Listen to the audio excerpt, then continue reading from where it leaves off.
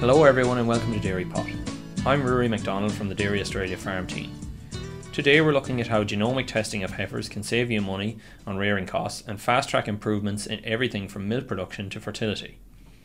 Our first guest is Daniel Abernathy, who has been in the herd improvement game for more than 20 years, giving him a front row seat into the development of this vital but often misunderstood facet of the dairy industry. Now the genetics manager for Zoetis in Australasia, Daniel is passionate about the opportunities that can be gained through genomic testing of heifers.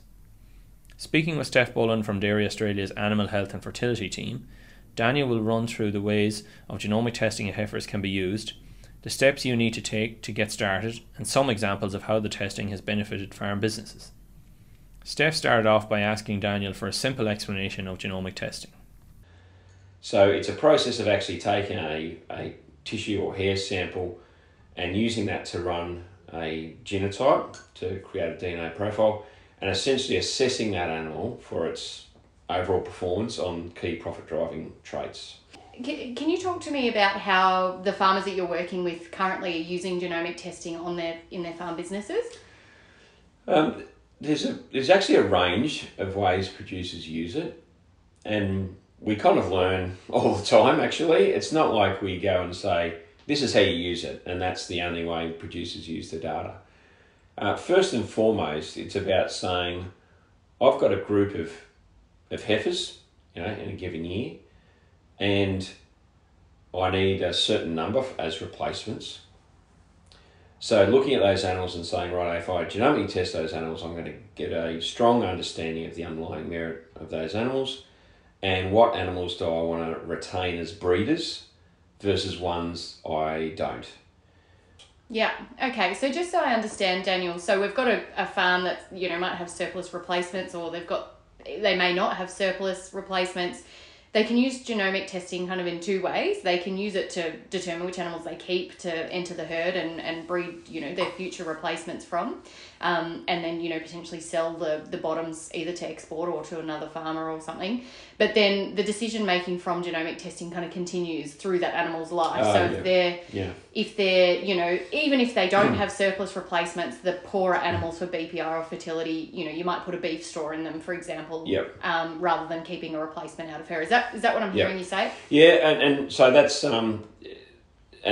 another example. So that first example I said was a situation where a producer is not necessarily able to do any kind of significant level of culling, but you'll have those who are producing a lot of heifers and they have an excess.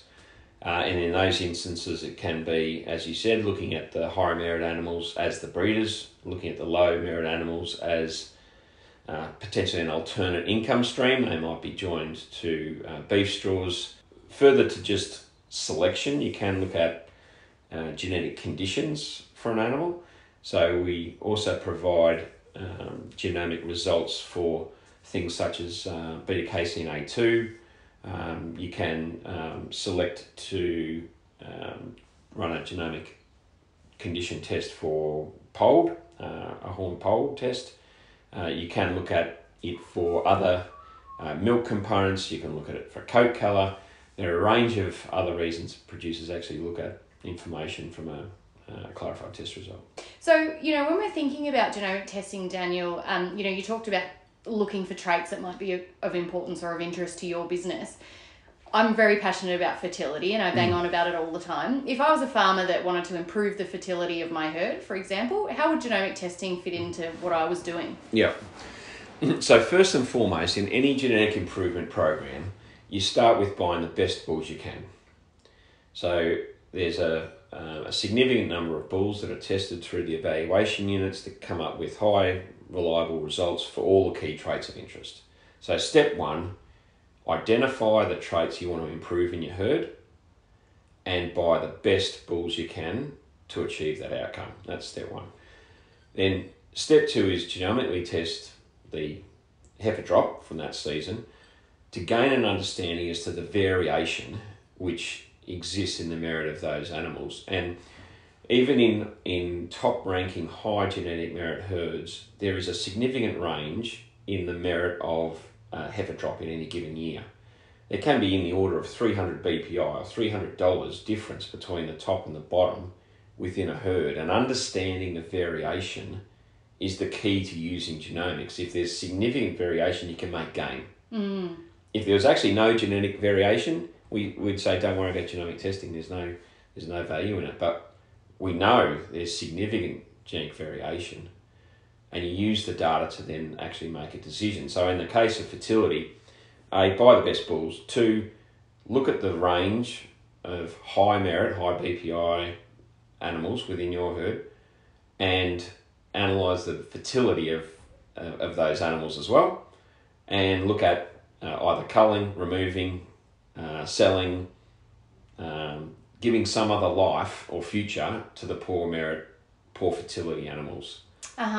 So with the bulls, we're looking at buying high daughter fertility bulls. We typically say you want at least 105 ABV for daughter fertility. And so we want to buy the best bulls we can, and then when we're looking at the calves or the females, the future replacements of our herd, we want to make sure that they're high profit ranking. So BPI is what we use in Australia, the Balanced Performance Index, but you can apply further pressure to that group by looking at the daughter fertility of the heifer group, and then anything that's got crappy daughter fertility, you can make a decision about selling or joining to B4. Or essentially, they're not going to have a future as a breeder of replacements in your herd. Okay. That's right. Yep. So, Daniel, I'm hearing you talk quite a lot about sort of merit and and the genetics of the animal. I'm a farm based in South Gippsland, and I don't worry about my genetics. I just let my a semen seller deal with the genetics for me. Is genomic testing relevant for me? Is it just for people that care about genetics, or has this got application for the average person that's just, they just want to milk a nice cow. They're not that worried about their genetics. They let someone else look after it. Talk to me about how genomics might be relevant for me. We actually had a producer day the other day. One of the producers who we got to talk at that day wasn't a cow person, and they openly admitted they're not a cow person. There's lots of producers who aren't focused solely on the cows. They might be more focused on the pasture side. They might... they might have a young son or daughter who looks after that kind of thing, or they might palm a lot of decisions off to their advisor. There's tools there that can make decisions really easy without you thinking you need to be a cow person, or you need to know multiple generations of pedigrees, or you can make decisions really quickly, really easily. The filters you set can be saved, so next time you go in, you can look at the same group of animals. It's a very easy tool, no matter what your level of affinity for data or cows is. Yeah. Okay. So it's straightforward for the average, or not even the average, but it's straightforward for people that don't have a really good understanding of breeding values and breeding and genetics and things like that. It still is relatively straightforward to make some basic decisions about which animals to keep, which animals to sell, who to mate to what potentially, and maybe if you want to specifically, look at particular things like fertility or mastitis resistance, you can do that too. Yep. Yeah. Yep, that's right. And again, the level of detail that you want to go into is completely up to you.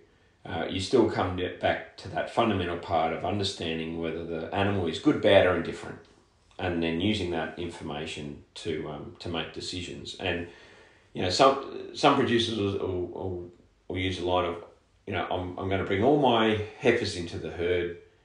They're the best genetic merit animals. And I'll bring all of those in, and I might cull some of the older animals. Now, whilst that statement is true on average, as long as you purchase good bulls, on average, the heifer group will be of higher merit than other animals in the herd. But that's not the case for every animal. Every heifer is not going to be a genetic improvement on the herd. You're going to have a tail.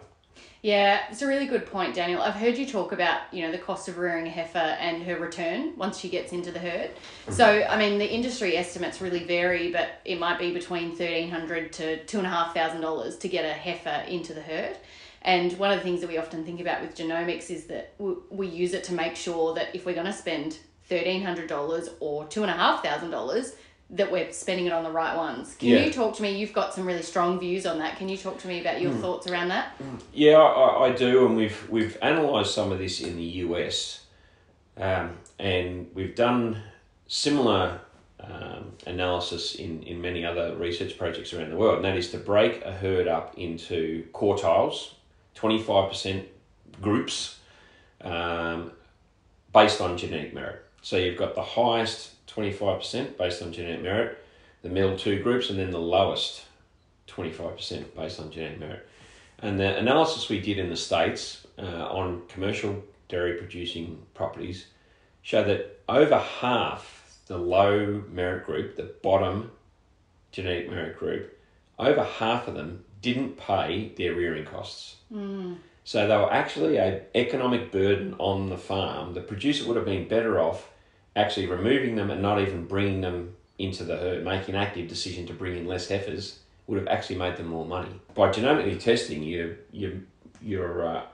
enabling yourself to understand the future potential of that animal and making decisions early in that animal's life that's going to impact your profit. So if you can look at those low merit animals, make a decision early, you're not going to invest the 15 to 2,500 or whatever it is to bring them into the shed. You're going to make a call early. You're going to actually save yourself money. So that's a near-term economic benefit. A lot of things with genetics, people will be talking about long-term investments, and that's what genetics is. It's a long-term investment on the underlying merit of your farm.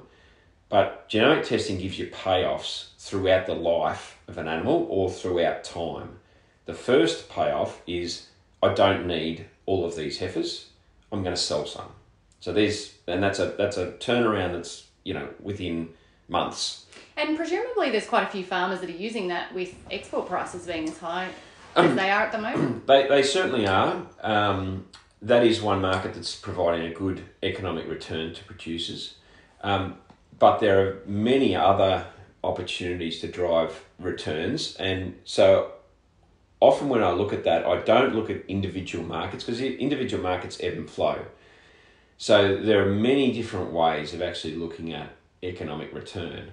And the first could be export, but it could be culling. It could be I'm going to keep those animals and join them to a beef program, or I've got a Wagyu contract, or I'm actually setting up to diversify the income on my farm by actually saying I'm now going to have a permanent beef dairy component within my business that's going to drive performance.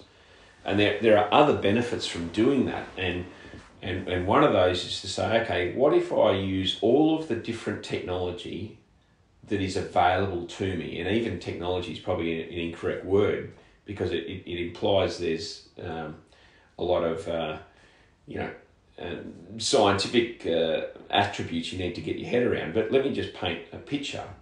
And the picture could be I genomically test my herd. I look at the top genetic merit animals within that herd, and I use sex semen in those top animals to produce the number of replacements I need. So you need to make sure you understand how many replacements does my operation need. So you apply that, you select the best, you breed those to AI, sex semen. Then you look at the bottom end and you apply a beef program. So what comes out of that? You actually come out with a dual line of income, but you also significantly reduce the number of bobby calves on the farm.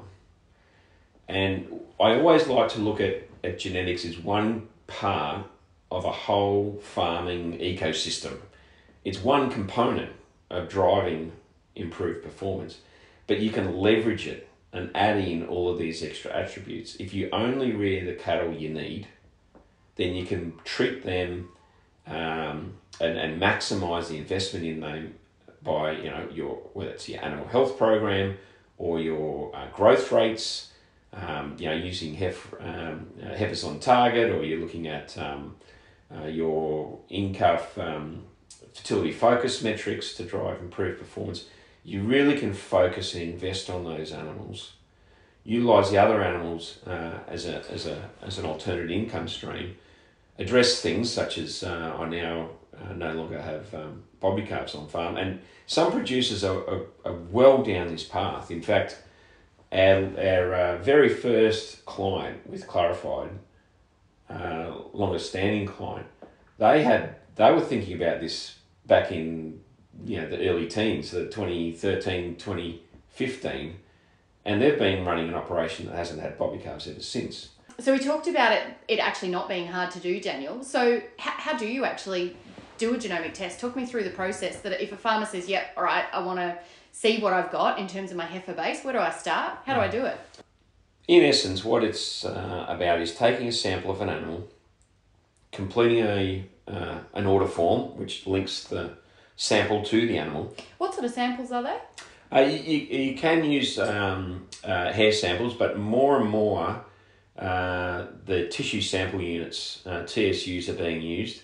It's a purpose-built sampling system where you actually take an ear notch out of an animal, and if you can put in an ear tag, you can take a TSU sample. Yep. But it's basically the same. You've got a dedicated gun to take the ear notch, and that provides a tissue sample which is purpose designed for genomic testing, and we have very good response rates through our lab in terms of the quality of DNA from TSU samples. Okay, so critically, hair samples, you're more likely to get contamination, I assume. So you might get some results, some animals where you don't get a result or something. Is that what you're saying? Yes, you can. Look, you can still do it, but that's where the technology started. The technology started with hair samples, and actually saying hair sample is an incorrect phrase, really, in that it's actually the hair follicle that you're wanting. That's where the DNA part is, the bulb on the end of the hair. The challenge is when you go to younger animals, the ability to get a decent hair sample is more challenging. Gotcha, yep. The other thing you mentioned is a potential for contamination. So a sample that is wet has a potential of going mouldy.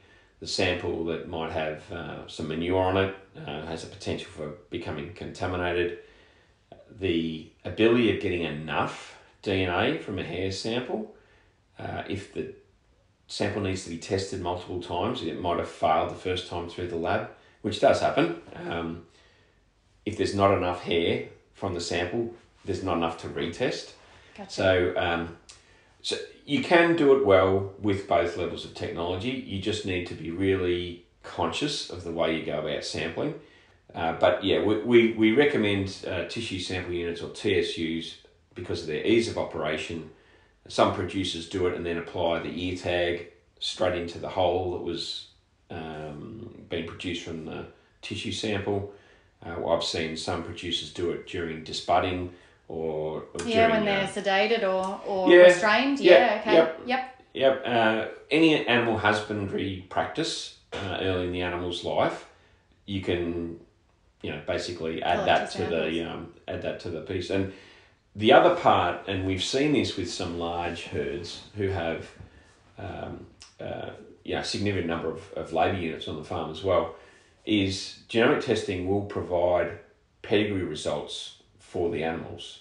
So that's a real benefit, especially for the task of mothering up. I mean, we've seen in the order of 15% misidentification of animals. So, I mean, there's a classic. If you said, right, I know I've used a good bull, and that calf came from that good cow, and therefore I'm going to keep that animal. If that was actually misidentified, you've kept the wrong animal straight out of the box. So, there's a 15% error rate before you even, look at the variation that even good animals produce. And that's the other interesting part. If you look at it, even your own siblings, you are different from your siblings. And you'll say, okay, I get my height from my grandfather, but my youngest brother's a lot shorter than I am.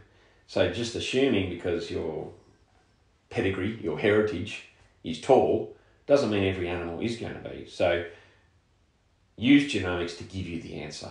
It's like a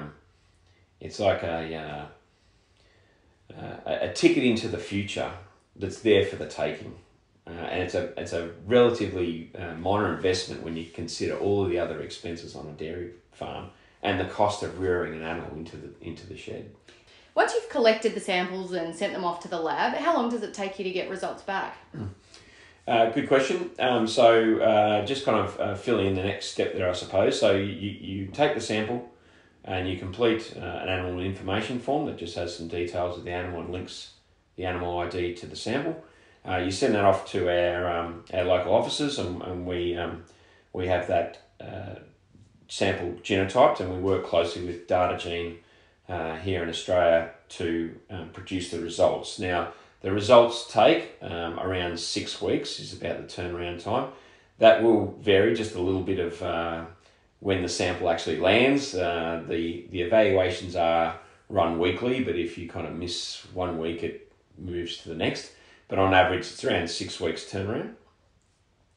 In terms of results, those results are then updated weekly, but basically for the entire life of that animal, and even when that animal departs the herd. So it's a reference point you can go back on a continual basis. Yep. Okay, so it takes about 6 weeks. So say if you have got an export order, for example, just making sure that you're prepared in advance. It might take 6 weeks for you to get your results back, as an example. So don't do it 2 weeks before you need to, before they're coming out to pick their heifers. Make sure that you make this decision early, because you could get stuck. Okay, so once you get your results back, Daniel, what exactly what are the results that we get? What would a farmer see? Yeah. Just one more on that timing. I mean, at the end of the day, and this is like any other decision on the farm, the earlier you know some information, the earlier you can make a decision. So irrespective of what's going on the farm, we always encourage producers to test as early as practical, because then you can start making a decision on that animal straight away. You can start doing planning straight away. So, and you can take the samples pretty much as soon as the calf hits the ground if you're using a TSU? That's correct. In essence, all you need is a DNA sample. So yes, you can test from day old. Most would probably do it around weaning, that kind of thing, and probably through to kind of that joining time. But we always recommend make the decision early, get the results in early, then you can take time to address any issues or make planning decisions about what you do with the data. Daniel, thank you so much for your time. You've provided some really wonderful insights into genomic testing. I think a lot of people have heard of the word genomics, but didn't really understand exactly what it was or what it could potentially offer for their business. And I think you've covered that really well today. So thanks so much for joining us on the podcast. And thank you so much for having me.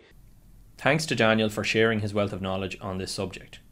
We thought it would be a good idea to get an on-the-ground farmer perspective on genomic testing and how it impacts on the farm business.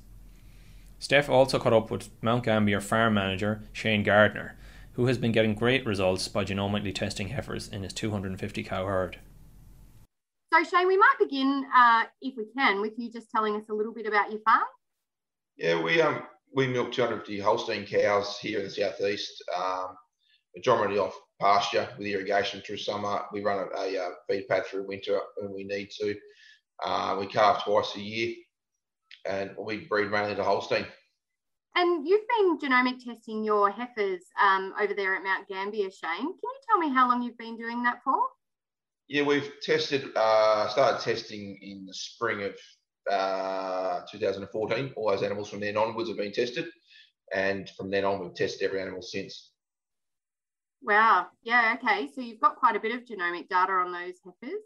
What made you decide to get started with genomic testing on your heifers, Shane? Originally, we decided to start doing it just to see what was under the hood, what we were breeding for is what we were actually getting, making sure that we were culling the right animals to what we thought, and then to see what we could actually do going forwards. So it's really essentially about trying to look at sort of what the base that you had there was, Shane, and trying to make better decisions sort of with more information. For starters, it was to see what we put in is what actually was there, if that makes sense. Like we decided, like we've been thinking we're breeding this, are we actually getting it? Then we realised, yes, we were, and then we realised what areas were deficient, and we've started to try and correct those areas. So that's quite interesting, Shane. I didn't sort of preempt you with this question, but you sort of talked about, you know, wanting to make sure that what you thought you were breeding for was what you were getting. What were your breeding objectives at that stage? What sort of cows were you trying to breed for? Moderate stature cows that got back in calf. We were chasing heavily on the health index, or now health index traits. Daughter fertility was our real main one. It was harder to find all what we wanted back then. That's what we were really chasing back then at the time. Shane, can you talk me through the process of genomic testing your heifers? How do you actually do it on your farm? We currently, the last lot we've done were hair samples, and that's just pulling hair from the base of the tail, putting in a little satchel thing and sending it off. We are looking to swap to TXUs. It was just basically punching a hole through the ear and sending it through. They keep telling us it's more reliable, so we're looking to go down that path, and also it ties up some other tests as well. And was it hard to get started, Shane? Did you need much help, or you found the process pretty straightforward? We found it very simple. Basically, it was just pull a hair sample. We already sent our data in. We're already a herd test herd. So all that stuff, all those numbers and our national IDs are already done for us. We just do that naturally. All that was pretty straightforward. It was a very simple process for us to send it off to the our supplier. They got in the data vat and got that information, what they needed, and it was all done. And at what stage are you doing that, Shane? Are you doing it when you wean them, or when they're a bit older, or when do you decide to actually test your heifers? Soon as practically possible for us. We're trying to remove our tail at 200 kilo mark for our export market at the moment. So we're trying to get the information back as soon as we reasonably can. So we do it basically after a week old. We find that by pulling hair samples, you get a bit better root follicle after a week. So we try and wait at least a week, but then we just do them as young as practically possible. Yeah, okay, that's great. So Shane, you just mentioned there, that you want the data as soon as possible so you can make export decisions. Can you talk to me about what's the process you go through once you get your results back? When we get our results back, we look at how many replacements we want for starters. So we want to make sure what we've got is what we need. Then we work out how many heifers have got a chance to be culled. Then we look at the bottom of the index for us, which is the BPI at the moment. And generally the bottom 10% we find are the 10%. They just are at the bottom. Almost, I think 95% of the people will agree with that on their own farm. It's the bottom's the bottom, and they're easy. Then after that, we just keep working up the index and remove the cows to where we need to stop. And sometimes we might keep one a little bit lower just because of a family or whatever, or it's higher on the health index than the BPI, but they're 50-50 calls, and other people can make their own decisions around that one. So Shane, we might go back to the heifers now, if that's okay. Mm-hmm. So you said that you essentially look at the worst 10% on BPI, and you might pick up a couple of others that are particularly bad or particularly good in various different traits. So those bottoms you're exporting mostly, is that sort of what the plan is for those tail enders, or what do you actually do with the ones that you decide not to rear on for yourself?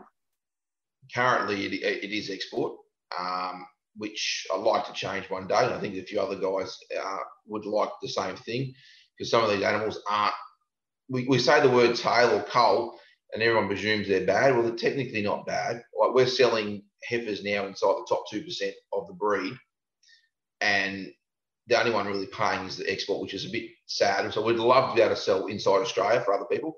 They're just the lowest end on our cow population. Doesn't mean someone else can't do something with them, but at the moment, the export market's winning. So it's a bit disappointing, but that's just a reality, commercial reality. Yeah, absolutely. So Shane, are you using the genomic information for anything else? Like, do you look at their results again, when it comes to mating time, or, or is it just sort of essentially the cull and keep decision making at this stage? For starters, it's cull and keep at the start, as they are at the 200 kilo mark. Then once they hit their mating weight, they do go through to where we join our cows from, and they use that information to breed the next generation with the bulls we've selected. It just helps against inbreeding, because the parenting side is a big thing, I think, in genomics. Understanding who the mum is and the dad is, that is like one of the most important things. So we use a lot of that for the inbreeding side and protecting against hepatitis as best we can. And I like to look at the heifers as they enter the herd, just to make sure that they do what they say. That's always the fun part, seeing those heifers come in going, yes, you were meant to be in the top bracket, and you still are in the top 10 bracket, or you're performing the way genomics said you were. You might be PI quite well in herd tests, but you are extreme for ASI, and then you might be low on daughter fertility and you are harder to get in calves. So it's nice to see that genomics keeps kind of picking them more than we could. So Shane, I'm wondering if I can throw you another question, if you like. If you were talking to a group of farmers who were thinking about genomic testing but perhaps hadn't sort of taken that step yet, what are some of the key tips or suggestions or comments that you'd make to them about your genomic testing experience and things that they might be worried about that you would sort of like to share your experience with them? I think they just need to, personally. You can remove your tail, which makes it a break-even cost exercise for us. That's self-funded. People always get worried about a cost. I think you can remove a few export heifers. That actually makes it a self-funding program. That's really good. I think some people get worried that they're going to get caught out sometimes. What they thought was what was going to be. I say to people, if they've asked me, put your pride to one side, it's going to tell you. And people, we all make mistakes. I corrected parenting mistakes this morning. First thing I said to the whole team when I rang, I said, "I'm ringing up. You pricked my pride. I'm ringing up because we've made mistakes. We just got to fix it." I think some people get worried that they don't think they're right or that they're right. This will help you. It's there to help you, not to change, the way you want to do if you don't want to change, but it is another tool that helps you, and it's quite easily self-funded as far as I'm concerned. That's awesome, Shane. Thank you so much for your time. We really appreciate you joining us on the podcast. That's no worries. Thanks to Shane and Steph. It's an exciting technology for both farmers and the wider industry, and will be fascinating to see what the genetic gains this leads to in the years to come. As both Daniel and Shane say, genomic testing is easy and only costs about $50 a sample, so it seems to me like a sensible investment to ensure you're rearing or selling the right heifers. If you'd like to get started or find out more about genomic testing, visit dairyaustralia.com/genomics or contact a genomic service provider. A list of providers is also available on the website. That's it for this episode. As always, you can find other Dairy Pod episodes on SoundCloud or subscribe wherever you find your favourite podcast. Thanks for listening, and until next time, bye for now.